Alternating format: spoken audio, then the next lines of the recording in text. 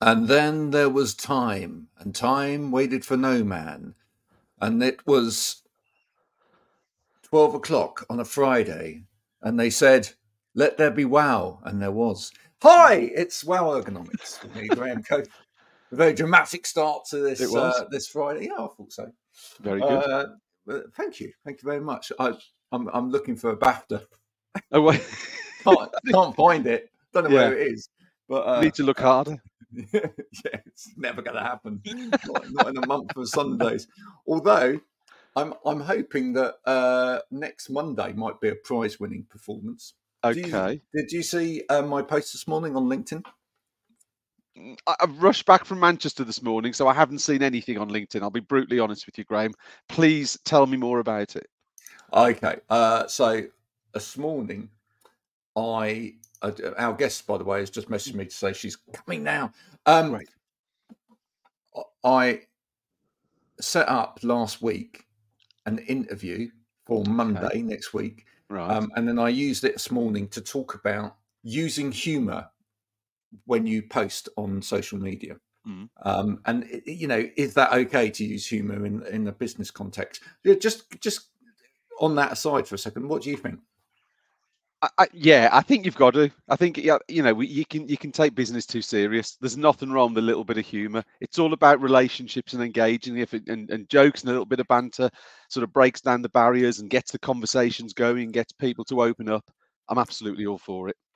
Brilliant. Well, listen, while we're on that, let me bring the special guest in, then we can all talk about this Yeah. together, because that would be brilliant. I think she's just putting her in-ears in. She's incredibly professional, you see. But she can hear me now, so she's smiling. All right. We are going to introduce our special guest for today.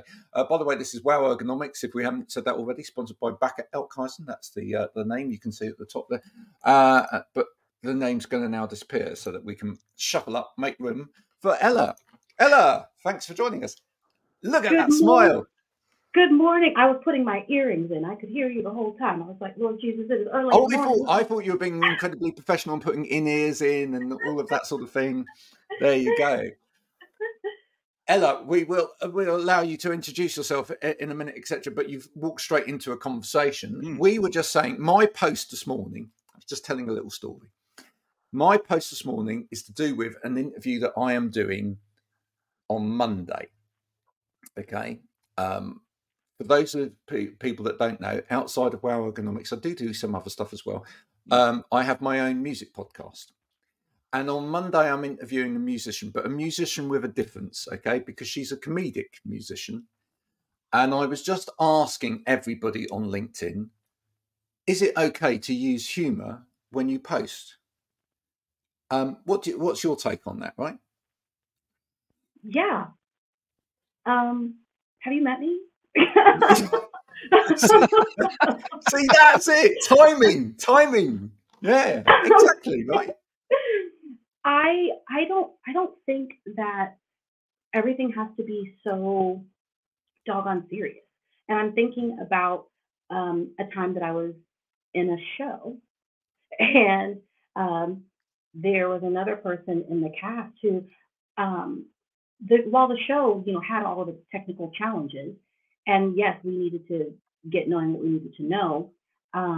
This particular person was just very dogmatic about everything, and like if it was not written on the paper, it was not. And I'm talking about like note for note Oh, Okay. on songs that were not necessarily like note for note songs. Oh, It was just had to be transcribed. and and the lack of ability to find the joy in those moments and when things would go awry. For instance, I, it was scary in the moment, and it was not funny in the moment, but it was funny afterwards. The fact that there was a night that I got somebody's costume, I was in the wrong costume. Now, it just so happened that the dressers backstage, because everything's going so fast, right? And we have people dressing us backstage. And they didn't go to my pile, they went to a dancer's pile. And the only reason why, because the dancers had different costumes and the singers, but so close, right? So I go there's we finally get it fixed before we get on stage, but were we stressed about it because we only had 2 seconds to change? But look, I'm laughing about it now, and it was funny, even a month or so later. But that particular person was like, "Oh, how could you do?" It was just never found the humor in it. I was like, not the person who costume was. It was somebody else. Somebody else wasn't Oh, even their issue. But well, you but there see, was and comedy in that. yeah, exactly. And the thing is, I mean, we talk on this show about health, well-being, thing, things like ergonomics, whatever that is. But we talk about those things, but they are very human things. In fact, the other name really for ergonomics is human factors, and this is the thing. You know, humor is part of the human, Mm. right? So when people say, "Oh, this is a business platform," this is, you shouldn't be using humor Excuse here. me. I'm so sorry. You might hear my son come in because we forgot to tell him that Oh, that's I was on fine. a That's fine. shoot Hi, today. son. So he Yeah. That's fine. Yeah, Yeah, bit all of manner of humour, things. bit of Yeah, humour already. go with it. It's fine. good morning, baby. Daddy is downstairs. Can you close that door, please? Thank you. No, that's fine. At least you didn't do what Yeah. that guy did on BBC TV when he was being interviewed. Um, shut up! I told you it's a school day. We're No, getting ready then. it's absolutely fine. But the thing is, no, it is. It's human, and I think actually there's a very important point here, which is that if we don't sometimes use humour to actually break down a situation which can be quite uncomfortable for people, then I think actually we don't necessarily reach people in the way that we need to reach them. Sometimes it's an important point. Um, so very quickly to finish off the story, Monday, if anybody wants to watch it, I am interviewing the wonderful Lorraine Bowen, who's also known as the Crumble Lady, who, if you can remember that from Britain's Got Talent, that show, she was the one that got the golden buzzer from David Williams for singing the Crumble song, which As in a is song about cookies, about crumble cookies. well, no, yeah. So crumble in the UK, crumble is basically it's what should we say? It's like I would say stew. if you imagine, well, it's imagine your apple pie in the US. Take off Yeah, the pastry on the top and put sort of like a sugary breadcrumb on top, and then bake it. So that's the I have crumbly made a bit on the crumble. top. There you go. I have made a yeah, crumble, yeah. Okay, and we call them so crumble here too. it's a song. It's a song about crumble, but in the middle of it, the third line of it, which is how I started my post today, is I've got one in the oven, right? Hi Hi. there! Hey, Hi, look at this. We start them young on this show, right? special guest. That special guest. Look at All that, a right. special guest. Bye. Bye. Nice to meet you. Nice to meet you. Love that. I love that. So, yeah, no, it's adorable, by the way. Thank you. Yes, it's so the third line in is I've got one in the oven, which of course here I don't know whether that translates to America as well, but that obviously means there's a double entendre. You're Yeah, pregnant. yeah. It can Yeah. mean that you're up the duff, you're pregnant, etc. And it kind of, as the song starts, you think, well, it's a song about making a crumble, and then that comes in, and it's a little bit funny. But yeah, we will be talking to Lorraine, find out what it's like to be the star of all of that attention from David Williams, Nice. who's a very funny guy.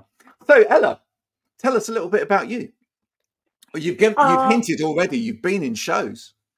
I have been in shows. I've been a professional entertainer for over 20 years. Wow. I stopped counting at 20.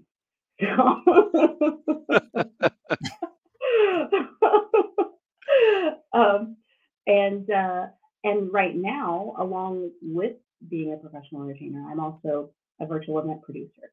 Um, Shameless plug: I produce an event of my own every other week, so the first and third Wednesday of every month, called the Business Breakout, where I interview people in business, people in entertainment, And also, if you join us in Zoom, you get a behind the scenes look at how I actually run events. So, yeah, that's fun. We got the next one coming up this Wednesday. What do you make, while we've got you here, what do you make of the ability for people, ordinary people, to come onto platforms like LinkedIn and do stuff like this? What, how do you feel about it? Tell us more. How do I feel about it? Yeah. Like how do I feel about ordinary people making shows and things? Yeah. I think it's great. It's the people I love helping. Those are people that I help. Yeah. So that Absolutely. they can have shows that are valuable not only to their audience but also elevates their brand. Because what I've seen oftentimes is that while people follow the old adage, just do it, and I'm all for it, just do it.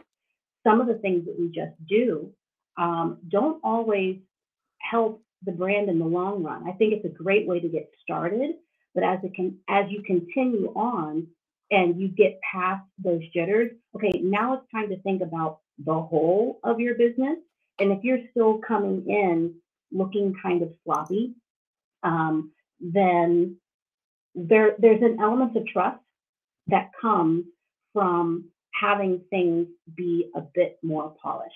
And all of that I'm saying with a grain of salt, because all of those things really depend on your brand. And sometimes people miss that and don't understand, okay, how much of this needs to be in this way, and how much of it needs to be like high polish. Some people's brands are not high polish. Like their overall, that's not their thing. But there's still an element of let's not leave a mess in the room. And that's one of the reasons I wanted to get you on, because I mean, in a way, we do very similar things. But right. I've been saying in this sector, people have kind of shied away from doing anything like this for so long. In fact, they're still shying away from doing anything like this.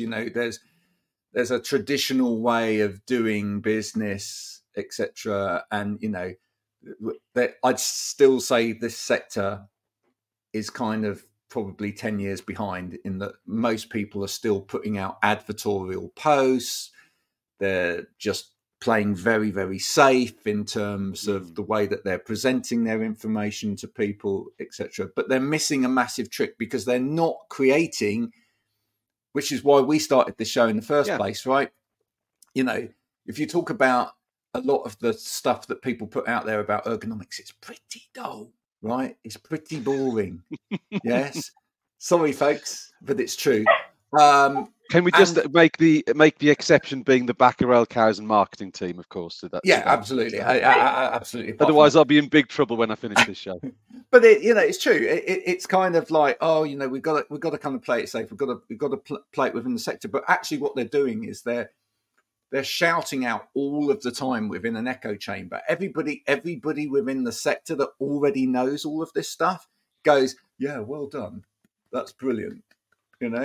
Everybody else that actually needs to hear the message, none of them are hearing it, right? Because they're not looking at it. And also, what you haven't done is you haven't put your message in the middle of the places where other people are trying to find it. Right. Yeah. Right. And I think that too has to come with a misunderstanding of how this particular platform of LinkedIn works. And I'm not going to sit here being a LinkedIn expert, but I will spout off the things that I've learned, over the last year. And I'm sure you guys know this too now, that when it comes to LinkedIn, the way that we communicate with people is very different than on other social platforms that I haven't necessarily dug all the way deep into. So I'm just saying these things without having exact knowledge. But I feel that LinkedIn is different in that when I go and comment on something that Steven has posted, it shows to all of Stephen's people. That's not how things work on other platforms. And to tie that in with what you're saying, with people talking into an echo chamber, if you are not clear on who your people are and not looking at, when you're looking at LinkedIn and connecting with people, not looking at who they're connected to, then you are going to continue to talk into an echo chamber. If you're connecting with people that are in the same business as you, and they are connected to people in the same business as you, then they are connected to the people that are, it's just. Oh, sweet music, sweet music. How many times have I said this? You said it a lot, Graham. And the interesting thing is, though, why do they do that, though?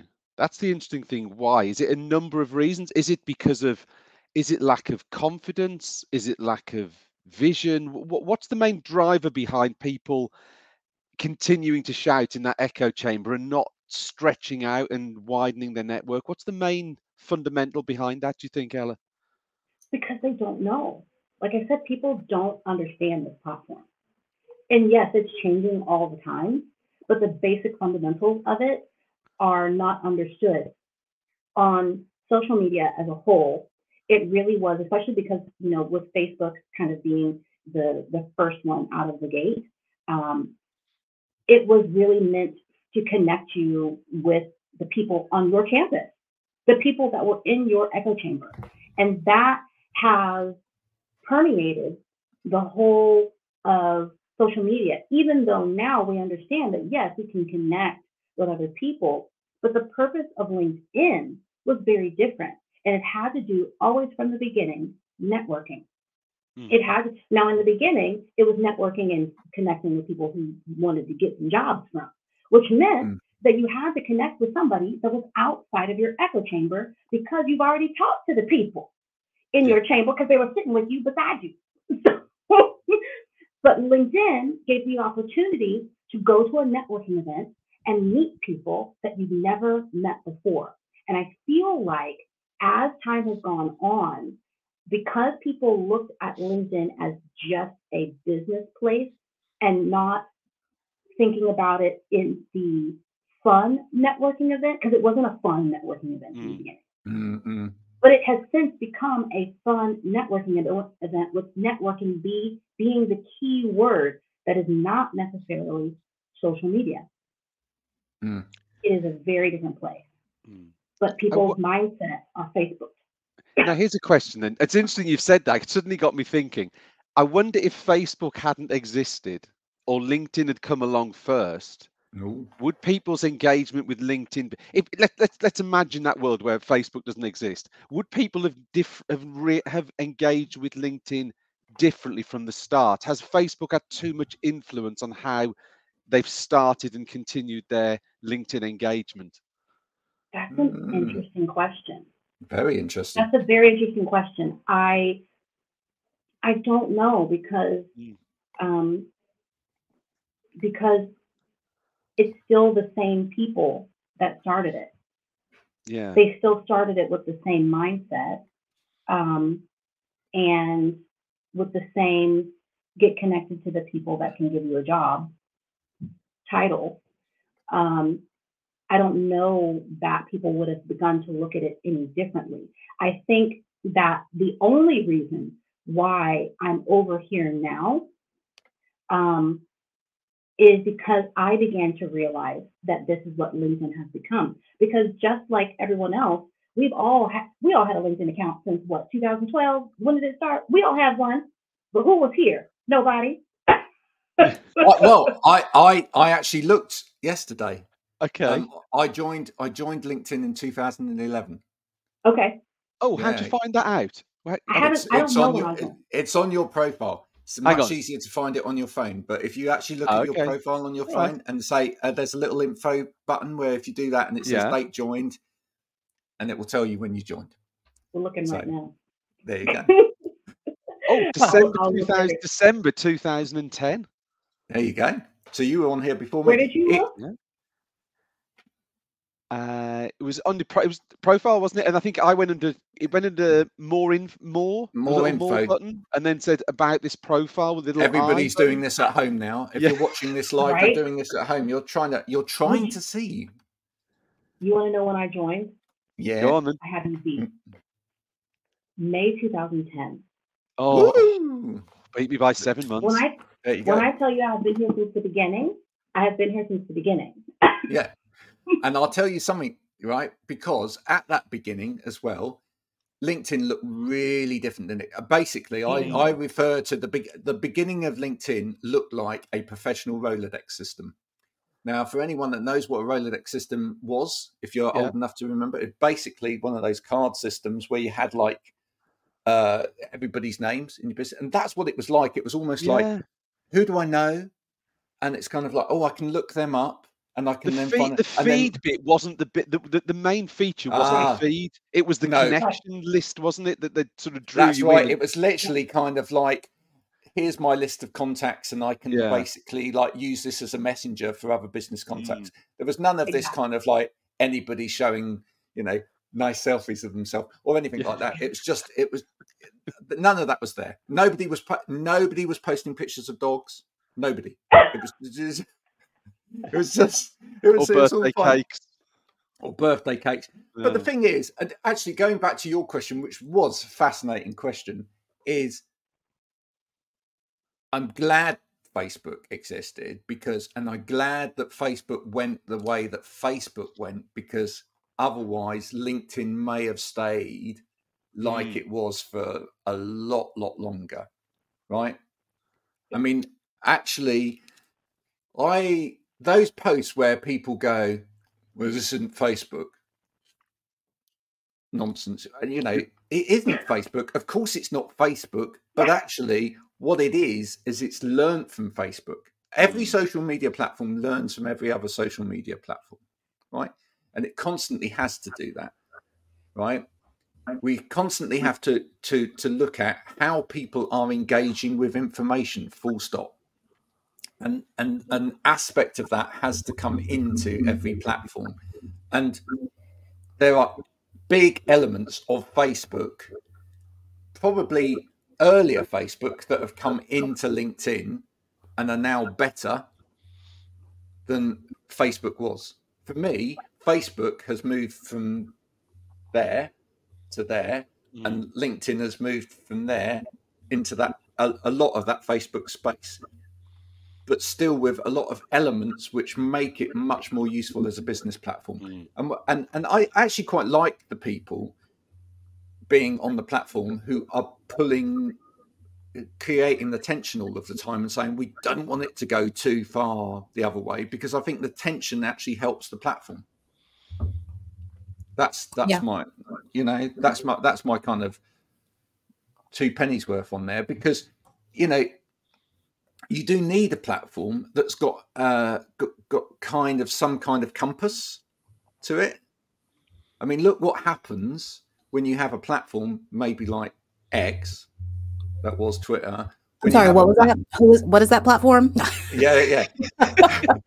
But when you have a platform where it loses any kind of moral compass, etc., then and anything goes, then actually you end up with a stream full of stuff that that nobody necessarily wants to sit in.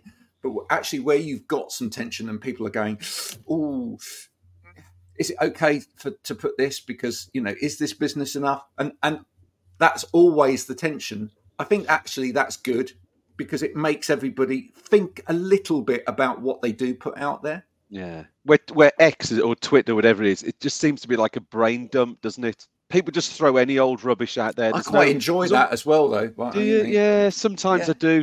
Maybe I do. Actually, I'm saying that, but sometimes there is no thought, and maybe that's just good. Sometimes that there isn't any thought as to what people. But then people don't think about what they're putting out there, and then you can't take stuff back. Once you put it on there, there's a trail. So it's that it sort of it draws you in. That he's doing it, so I'm going to do it. And then you go, why did I put that on there? You say that you can actually do that now. You can do that on X if you pay. If you pay Elon Musk money, Right. then you can actually delete your own You can tweets now. you can take it back after. You can take it back. Yeah. Wait a Yeah. minute. I have to pay you money to take back what I said. Yeah, Yeah. exactly. That's What a Can't- great, what a you business can't plan take that it- is, You can right? only take it back if you pay me. If you don't pay me, you can't take it back. wow. That's what he's I- saying, basically. I have had a Twitter/X account, and hopefully you can hear me better now because I always forget that because I don't use StreamYard very often, and I always forget that it jacks up my microphone and changes it to something completely different when I get on here. So hopefully I sound a whole lot better now that I'm using my actual microphone. Yeah, But I've had a Twitter account since the beginning as well, and didn't really use it.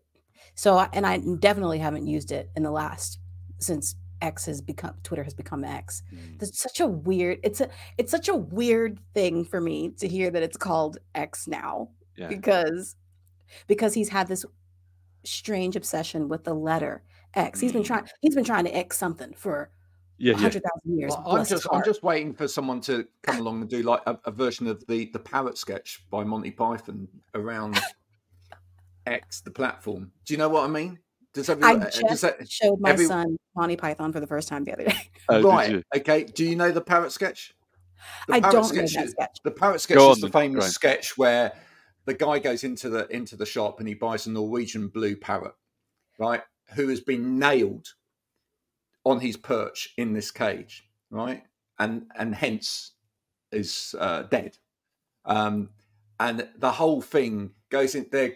It goes into a diatribe at some point because he goes on about, oh, it's the reason that it's not moving. Or the shopkeeper says the reason it's not moving, sir, is because it's tired. And he goes, tired? This parrot wouldn't move if you put 40,000 volts up its, and then he goes into, this parrot has ceased to be. It's an X parrot. And he goes on and on. It's an X parrot. So I think it'd be great if someone did like a little parody of that and and got the X in there. Funny enough, I was talking about this yesterday, but what it really shows up as to how people haven't bought into this whole X and X thing. If you ever look, Graham, on the BBC News website, and if they ever talking about a comment that someone's made or something said in the article, it's always X, formerly known as Twitter. In other words, if you just left it as X, half the population have not got a clue what you were talking about, so they have to use this extra bit every single time. Yeah, I can't remember. I'm going to look now. Actually. Oh no! Yeah, no. There you go. It is still there. If you look at the URL, if you go into it now and you look at the URL for X, it still says Twitter. Yeah. It's still twitter.com. Bless her. Bless her. Think it'll ever come back? Think it'll ever come back? Already something. Yeah. At this point, someone has already claimed the letter X. Yeah. That wasn't Sesame Street. So, and should we? I'm gonna be. Oh, wait a minute. Okay, or are you saying that if you put in x.com, it goes to twitter.com? It goes to twitter.com, yeah. Yeah, because that's what I just did. Okay, so they did get the x.com and decided to keep it twitter.com. What? Yeah, I know, right? Now I understand where you're going.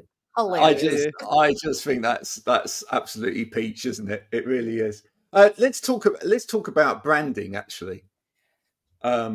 Because that's a bad example of branding. What the other thing I don't understand as well, talking about consistency. I mean, it's really important to be consistent with branding across the board, but also,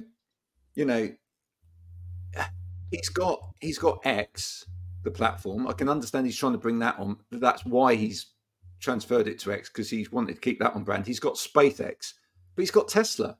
Why are those cars not called X cars? I don't know. I literally only heard this explanation about him with X and the fact that that's literally been in his back pocket. He's been trying to name something X exclusively for. Didn't he call one of his kids X?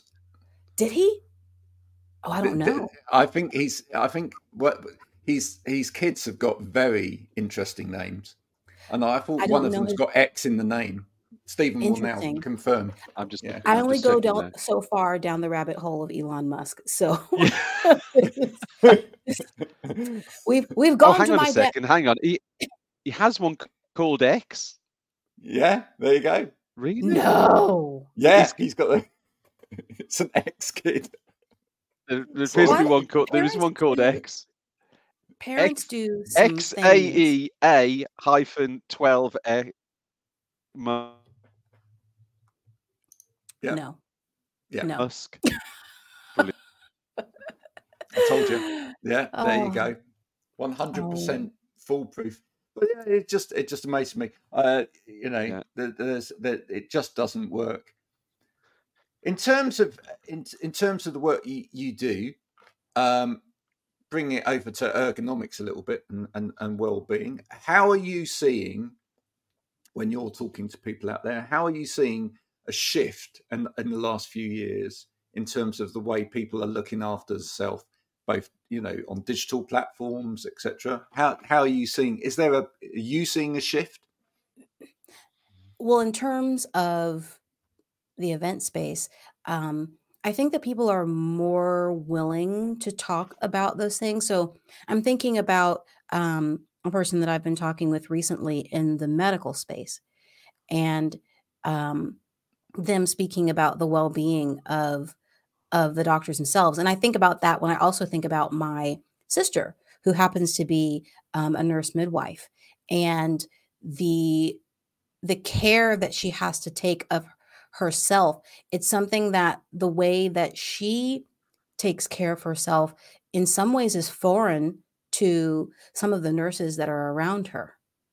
And the fact that she's very staunch on her needing X amount of time to recover from bringing life into the world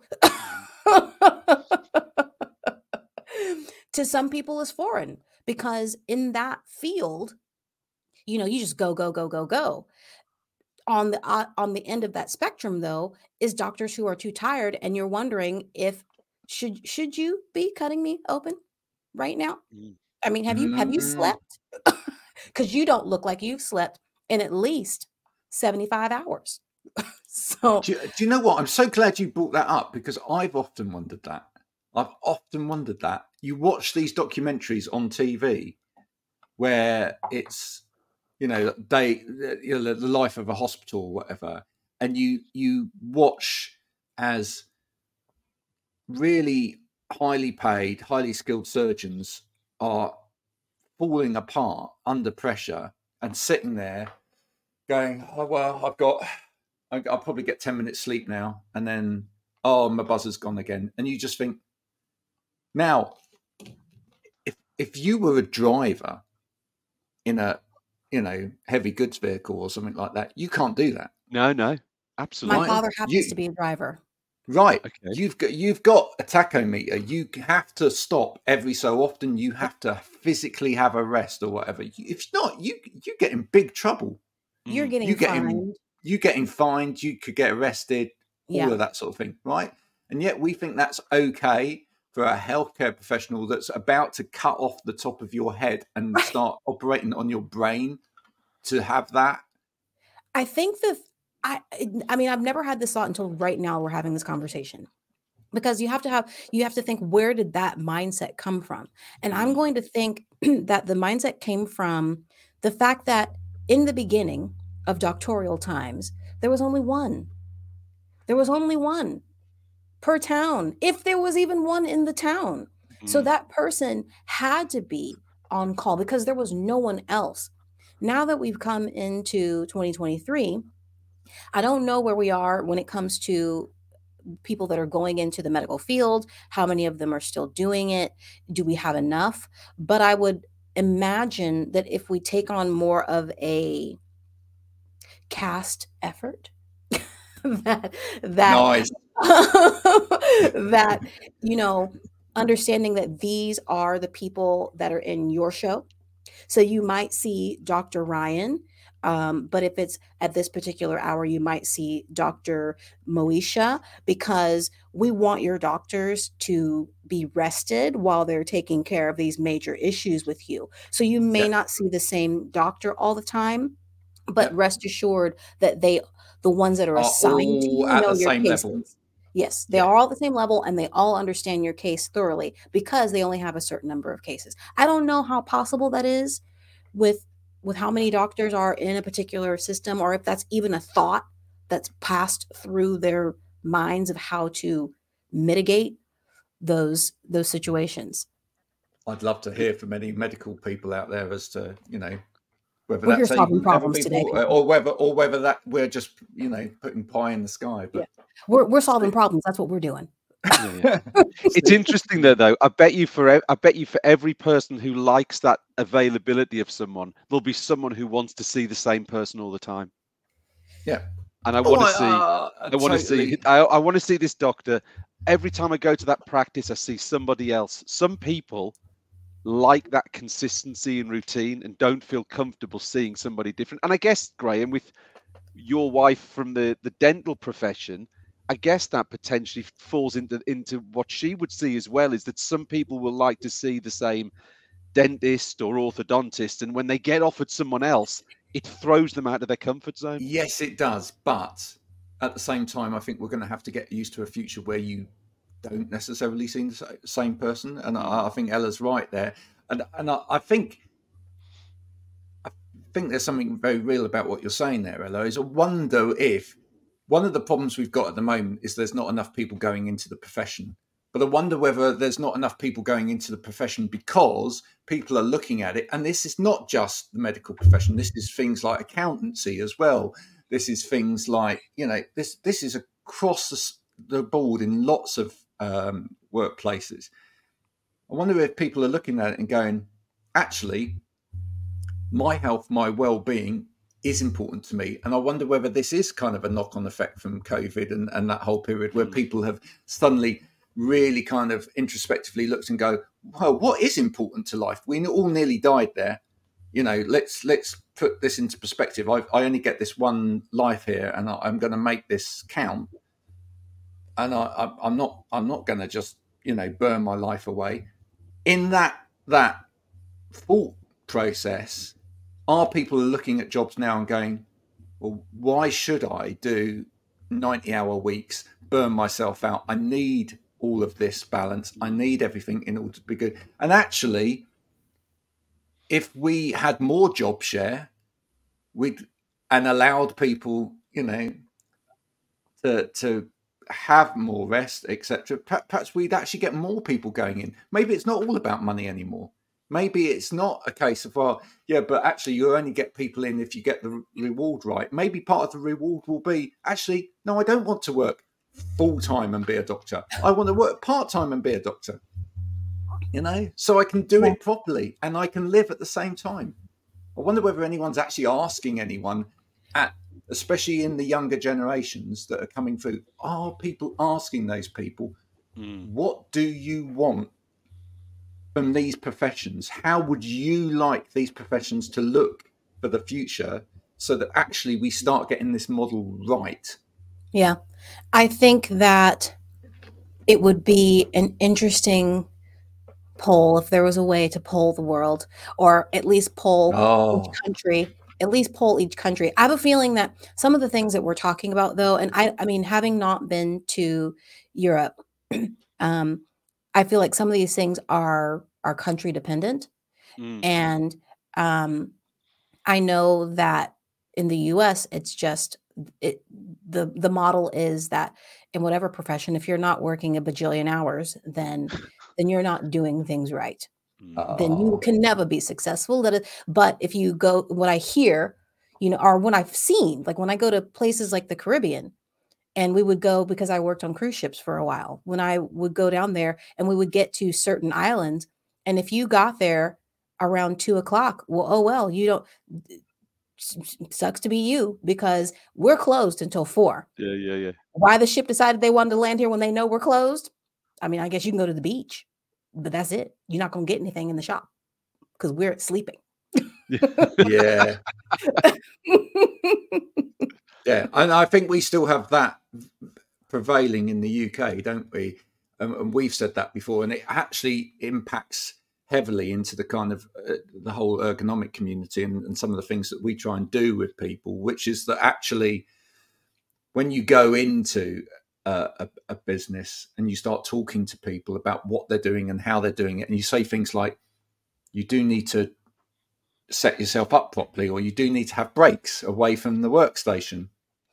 They're like, oh yeah, but time. And you wonder how much of that is management or how much of it is just ingrained in our psyche that if we are not at the screen doing this, we're not working. And other people around us are going to look at us and go, you're lazy. You're the lazy one because you go off to the water fountain every now and again and get a cup of water. That makes you lazy. You go to the toilet. That makes you lazy. You know, you go and take a walk and talk to someone. You're lazy. You're not doing your work. You know, it's mad. We've got to get out of that headspace. Yeah. You know, I just was listening to a podcast episode before I came on to yours, and this, I don't know her name. I had never actually seen her before, and I don't know the name of this marketer who she was speaking with. I've seen him before, but I don't know his name.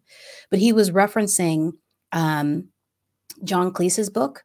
I think it's John Cleese's book about creativity, and a study that he had in with architects and architects who were deemed to be creative and architects who were nominated anonymously as being non-creative, and the way that they approached their work, and seeing that the creative people kind of they would get the job and be like, let me see, and wait for creativity to strike. Whereas the people that were deemed non-creative would be like, and go, we've got the job, let's go. Yeah. So, but obviously the people valued the creativity of those that were deemed to be creative, and didn't necessarily hold it against them that they needed to take their artistic time to come up with whatever architecture they were going to come up with. But I don't think that is, it's interesting that that's not necessarily across the board in every single field. And while I love the term creative in the traditional sense, being artists and singers and dancers and things, I do believe that there is creativity in every single field.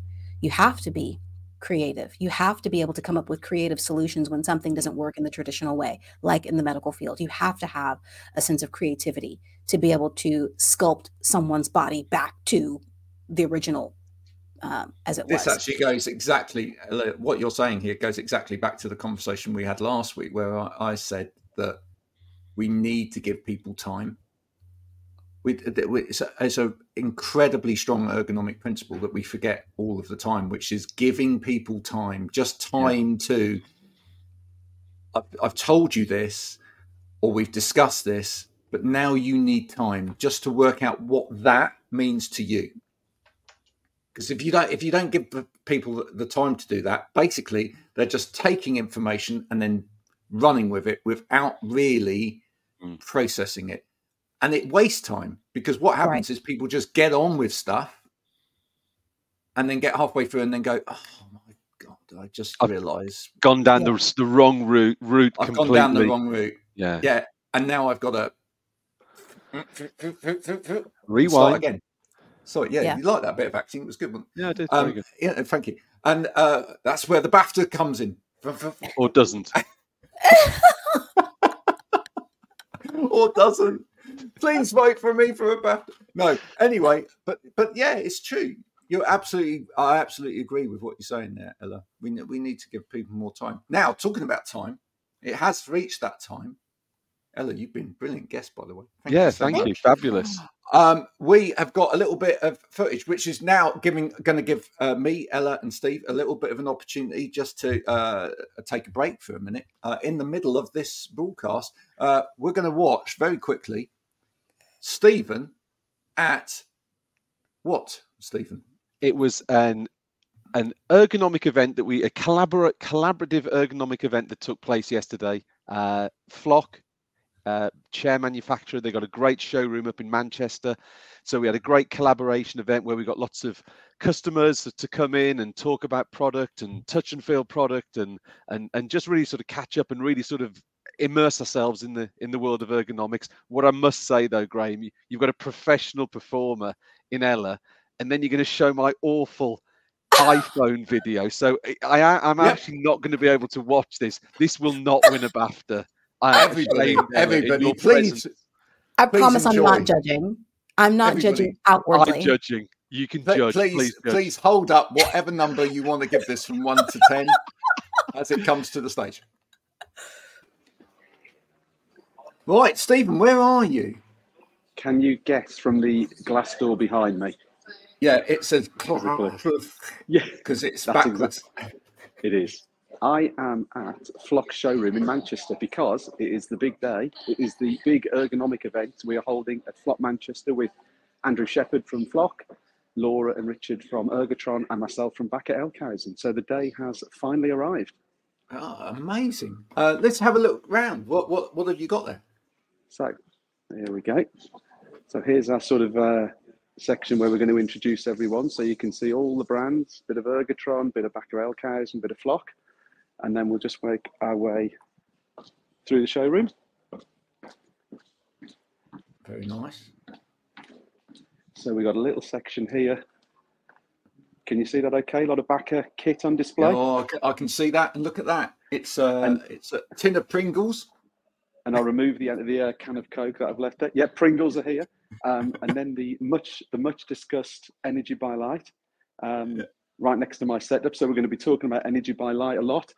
On the far side, can you see a lovely little setup over here? Yep. So we've got the lovely Capisco from our friends at Flock. We've got a lovely monitor arm from our friends at Ergotron. And then, of course, a couple of little Backer Elkhausen accessories in there as well.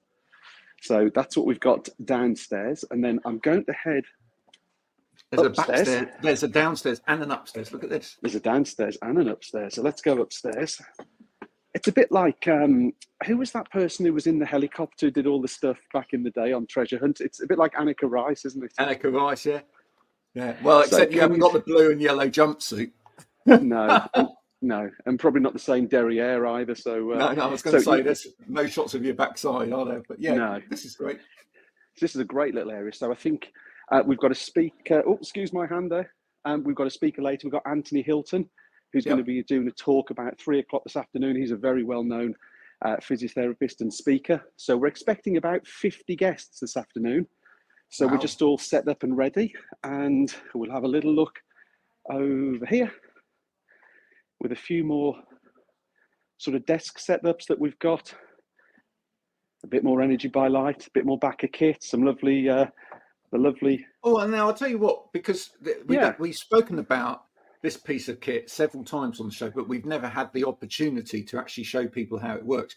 You've got FlexDesk there. Just show people that, because that's something that people probably wouldn't know how it works.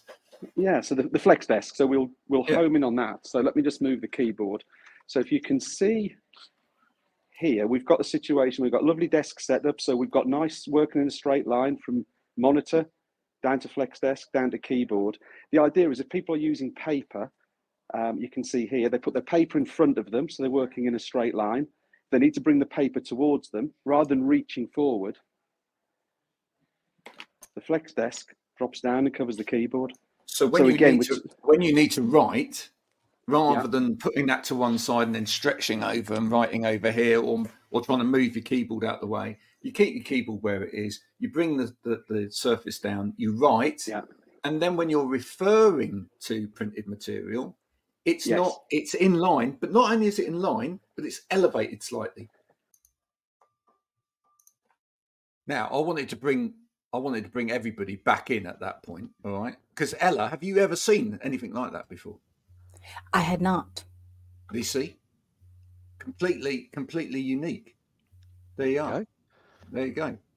That was a little clip, everybody, from yesterday, and it went very well, I believe. It was very successful. We had it. interesting to engage with new people and also sort of reconnect with sort of people I haven't seen for a while. So yeah, it was a really, really successful event. And I think what I plan to do is we're sort of up in Manchester, which is sort of the north of England.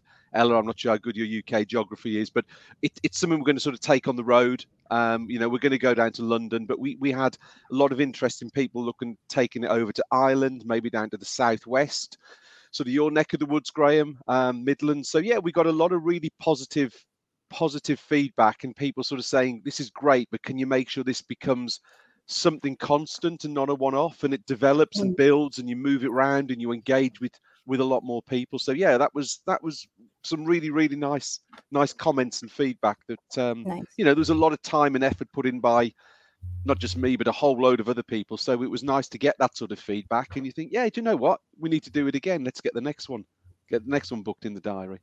So taking it back to some kind of analogy about performance and shows and everything else, Ella, how important is it for see what I try and do all the time? Yeah. How important, though, is it for people to be in the physical presence of stuff so that they actually understand it? Now you're asking this of a person who highly, highly promotes virtual. But we use the virtual as a gateway to perhaps the real. Sometimes, and maybe not all the time. My argument is that there have always been, before COVID and will always be after COVID, people who will never be able to make it to you in person. Yeah, For sure. whatever their reasons were, that they weren't able to be a part of that particular in-person experience. So I feel as though sometimes now, virtual, and I've heard people say it, and it's one of the things that I really, really detest when people say they're using virtual as a gatekeeping mechanism, meaning that we're gonna do virtual for you, and then we're gonna show you what it was like in person, so that you will have FOMO, and next time you'll be here in person. Yeah, right, But what right, if they right. couldn't be here? Obviously, if they have the opportunity to be there and experience people in person, then yay, we love that. I love that energy. I love when I'm able to get in someone's physical presence. But sometimes, like right now, I'm not coming to England right now today. No, You're not? No, I won't be there. I won't be there today. Not that it's impossible, but this wouldn't be happening, right? Yeah, If yeah. we didn't have this virtual capability. So I see the relevancy for both, but I feel that we have to kind of stop looking at it as an either or. It's a both and. yeah. It's a No, hybrid no. of the two, isn't it? It's a combination, isn't it? I mean, we, you know, if I speak from our perspective as someone who makes, you know, we design and make products, there's lots and lots of things you can do through this sort of virtual platform. But one of the really interesting themes that came out from yesterday was actually passing product around amongst people touching and feeling the product and understanding it a little bit more. So you're absolutely right, Ella. There's a space for both, and both contribute different things. You can't replicate the physical engagement with a product virtually. However, Right. the virtual side brings a lot more things. You can get to a wider audience to talk about that product through a virtual platform like we're doing now. Right. Yeah. And obviously, when there's a physical product involved, would I rather have touched it, felt it, smelt it Yeah. first? Yeah. But then we have Amazon. And we're ordering things that we've never touched, felt, smelt, but somebody told us that it was amazing. So we decided that we have to do it because Amazon said it was there. Someone on the other side of the world gave it 5 stars. It must be good. Press buy. Exactly. Yeah. Exactly. Yeah. Didn't know I needed it until this person told me that I needed it. Yeah. Right. That actually is a really interesting point. It is a really interesting point, you know, but we live in a world where you can order it and it comes the same day. And if you don't like it, you can send it back. Exactly. So therefore, you know, I'm going to say I think it's important to have I think because as humans, we are tactile beasts. I think it's important to have the tactile version of something and be able to have tactile experiences with things so that we really understand them. And also sometimes have those in-face opportunities with people as well, because I think we get something more out of that as well. But I think you're right, and actually part of what it takes, what this helps with, is knowing when you need to step in with the next part of the process, right? Right.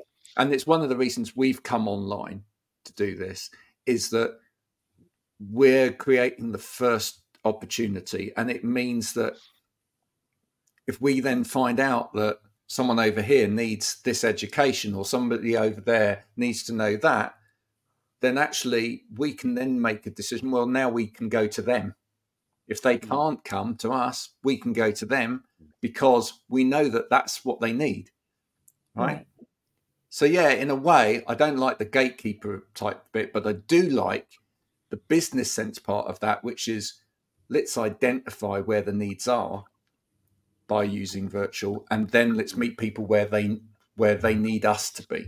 Yeah. It should be that way round, not the other way round of like this benefits, we're gonna, we're only gonna let you in. We're only gonna let you retract your statement if you pay us. If you pay. And I think that when I'm working with a client and putting their events together for virtual, those things are things that I'm talking about with them, making sure that they understand, how much of this needs to be. I had a client who wanted to see how much of their event they could replicate, because it was an event that was physical, and this was just last month. So they've well had time to go back to being in person, but they had a group of people that couldn't be there in person, and they wanted to make this event available to them virtually. And so they said, how much of that can we bring to the virtual table?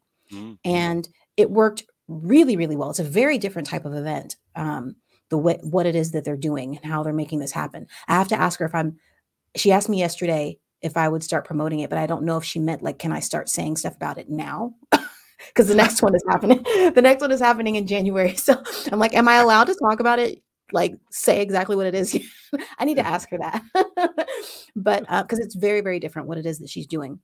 But being able to understand how much of our senses, because I think that when people think about virtual, they forget about the fact that we can utilize all of our senses. And just because we're not together doesn't mean we can't have a tactile experience.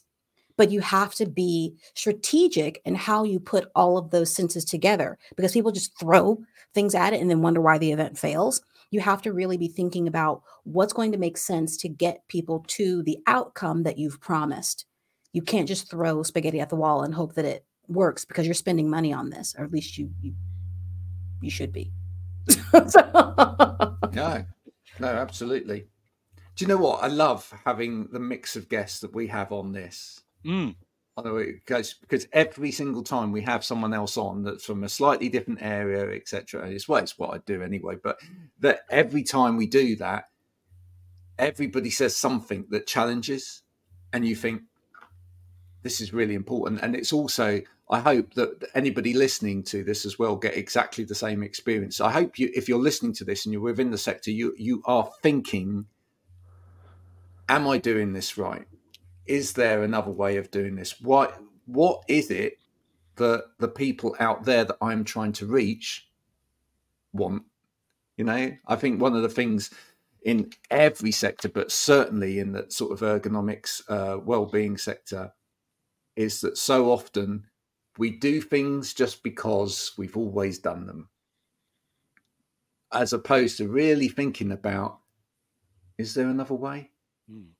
And it starts with finding your audience first and having a conversation with your audience that you want to have a conversation with, working out where they are, what things they're talking about, how they want to have those conversations, and then meeting them in that space, not trying to get them into your space, because they probably don't even know that they need your space. Mm. Yeah. So they are. That's my profound thought for the day, everybody. Profound Ella, applause.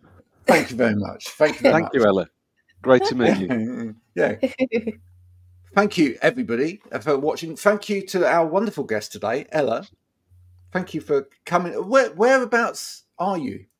I'm the in world? Columbus, Ohio. Ooh. Ooh, yeah. I'm in your morning. Yeah. But Is that Cleveland Browns territory? Is the Browns Okay, your footy I'm team? going to answer yes because I have realized that I have to say yes to these things now because I'm not from here. Okay. But and this is what I just said this to somebody the other day. I find it so interesting that Ohio has berated the world so much that people know from the moment that they hear you're from Ohio. Ohio apparently has done something that said, you better talk about the Cleveland Browns. You better talk about our people. You better talk about our football right now. Because if you don't, we're going to have some words. Because literally the very minute you found I was from Ohio, Stephen, you were like, oh, I need to talk about the Browns. Yeah. Like it literally just blurted out of your mouth. Yeah. What has Ohio done to the world? But to be fair, I think we all do that geographically around the world with lots of different things. I reckon it's exactly the same. This week, for example, we've had the release of the new Beatles song, right? What? Yeah. How did I miss this? Oh, right. Okay. Well, there you are. We've had It hasn't got to Ohio yet. It's been news blocked in Ohio because you've offended the world. We've had the new Beatles song, which if people haven't heard already, is a song that Paul and Ringo picked up. Is a song that originally, I'm going to hopefully get this right, that John Lennon originally started on the piano piece and had a vocal line for. They've been working on it. There were some George Harrison guitar track bits, so they've put the whole thing together. They've created it into a whole new song. It's all been completed. There's a very weird video with with Paul and Ringo wearing quite modern clothing, and then the other two weird, Beatles kind of Beatles AGI'd it. Yeah, well, it's kind of weird, but suits anyway. But the point is, this week I've seen a lot on social media of people talking about the Beatles and what it did for Liverpool. And one of the things that people will say is, if you go anywhere in the world and you say, I'm from Liverpool, people immediately go, yes, the Beatles. Yeah. Right? You may not even like the Beatles. Right. You may never have heard of the Beatles. You might, whatever. But the one thing that you will be associated with wherever you go in the world, if you say you're from Liverpool, is the Beatles. And I'm guessing it's the same thing for you there. I became aware of this when we moved here because we are not football people, like at all. And so my husband and I are like literally everywhere. We're like, we don't know. I won't make that mistake again.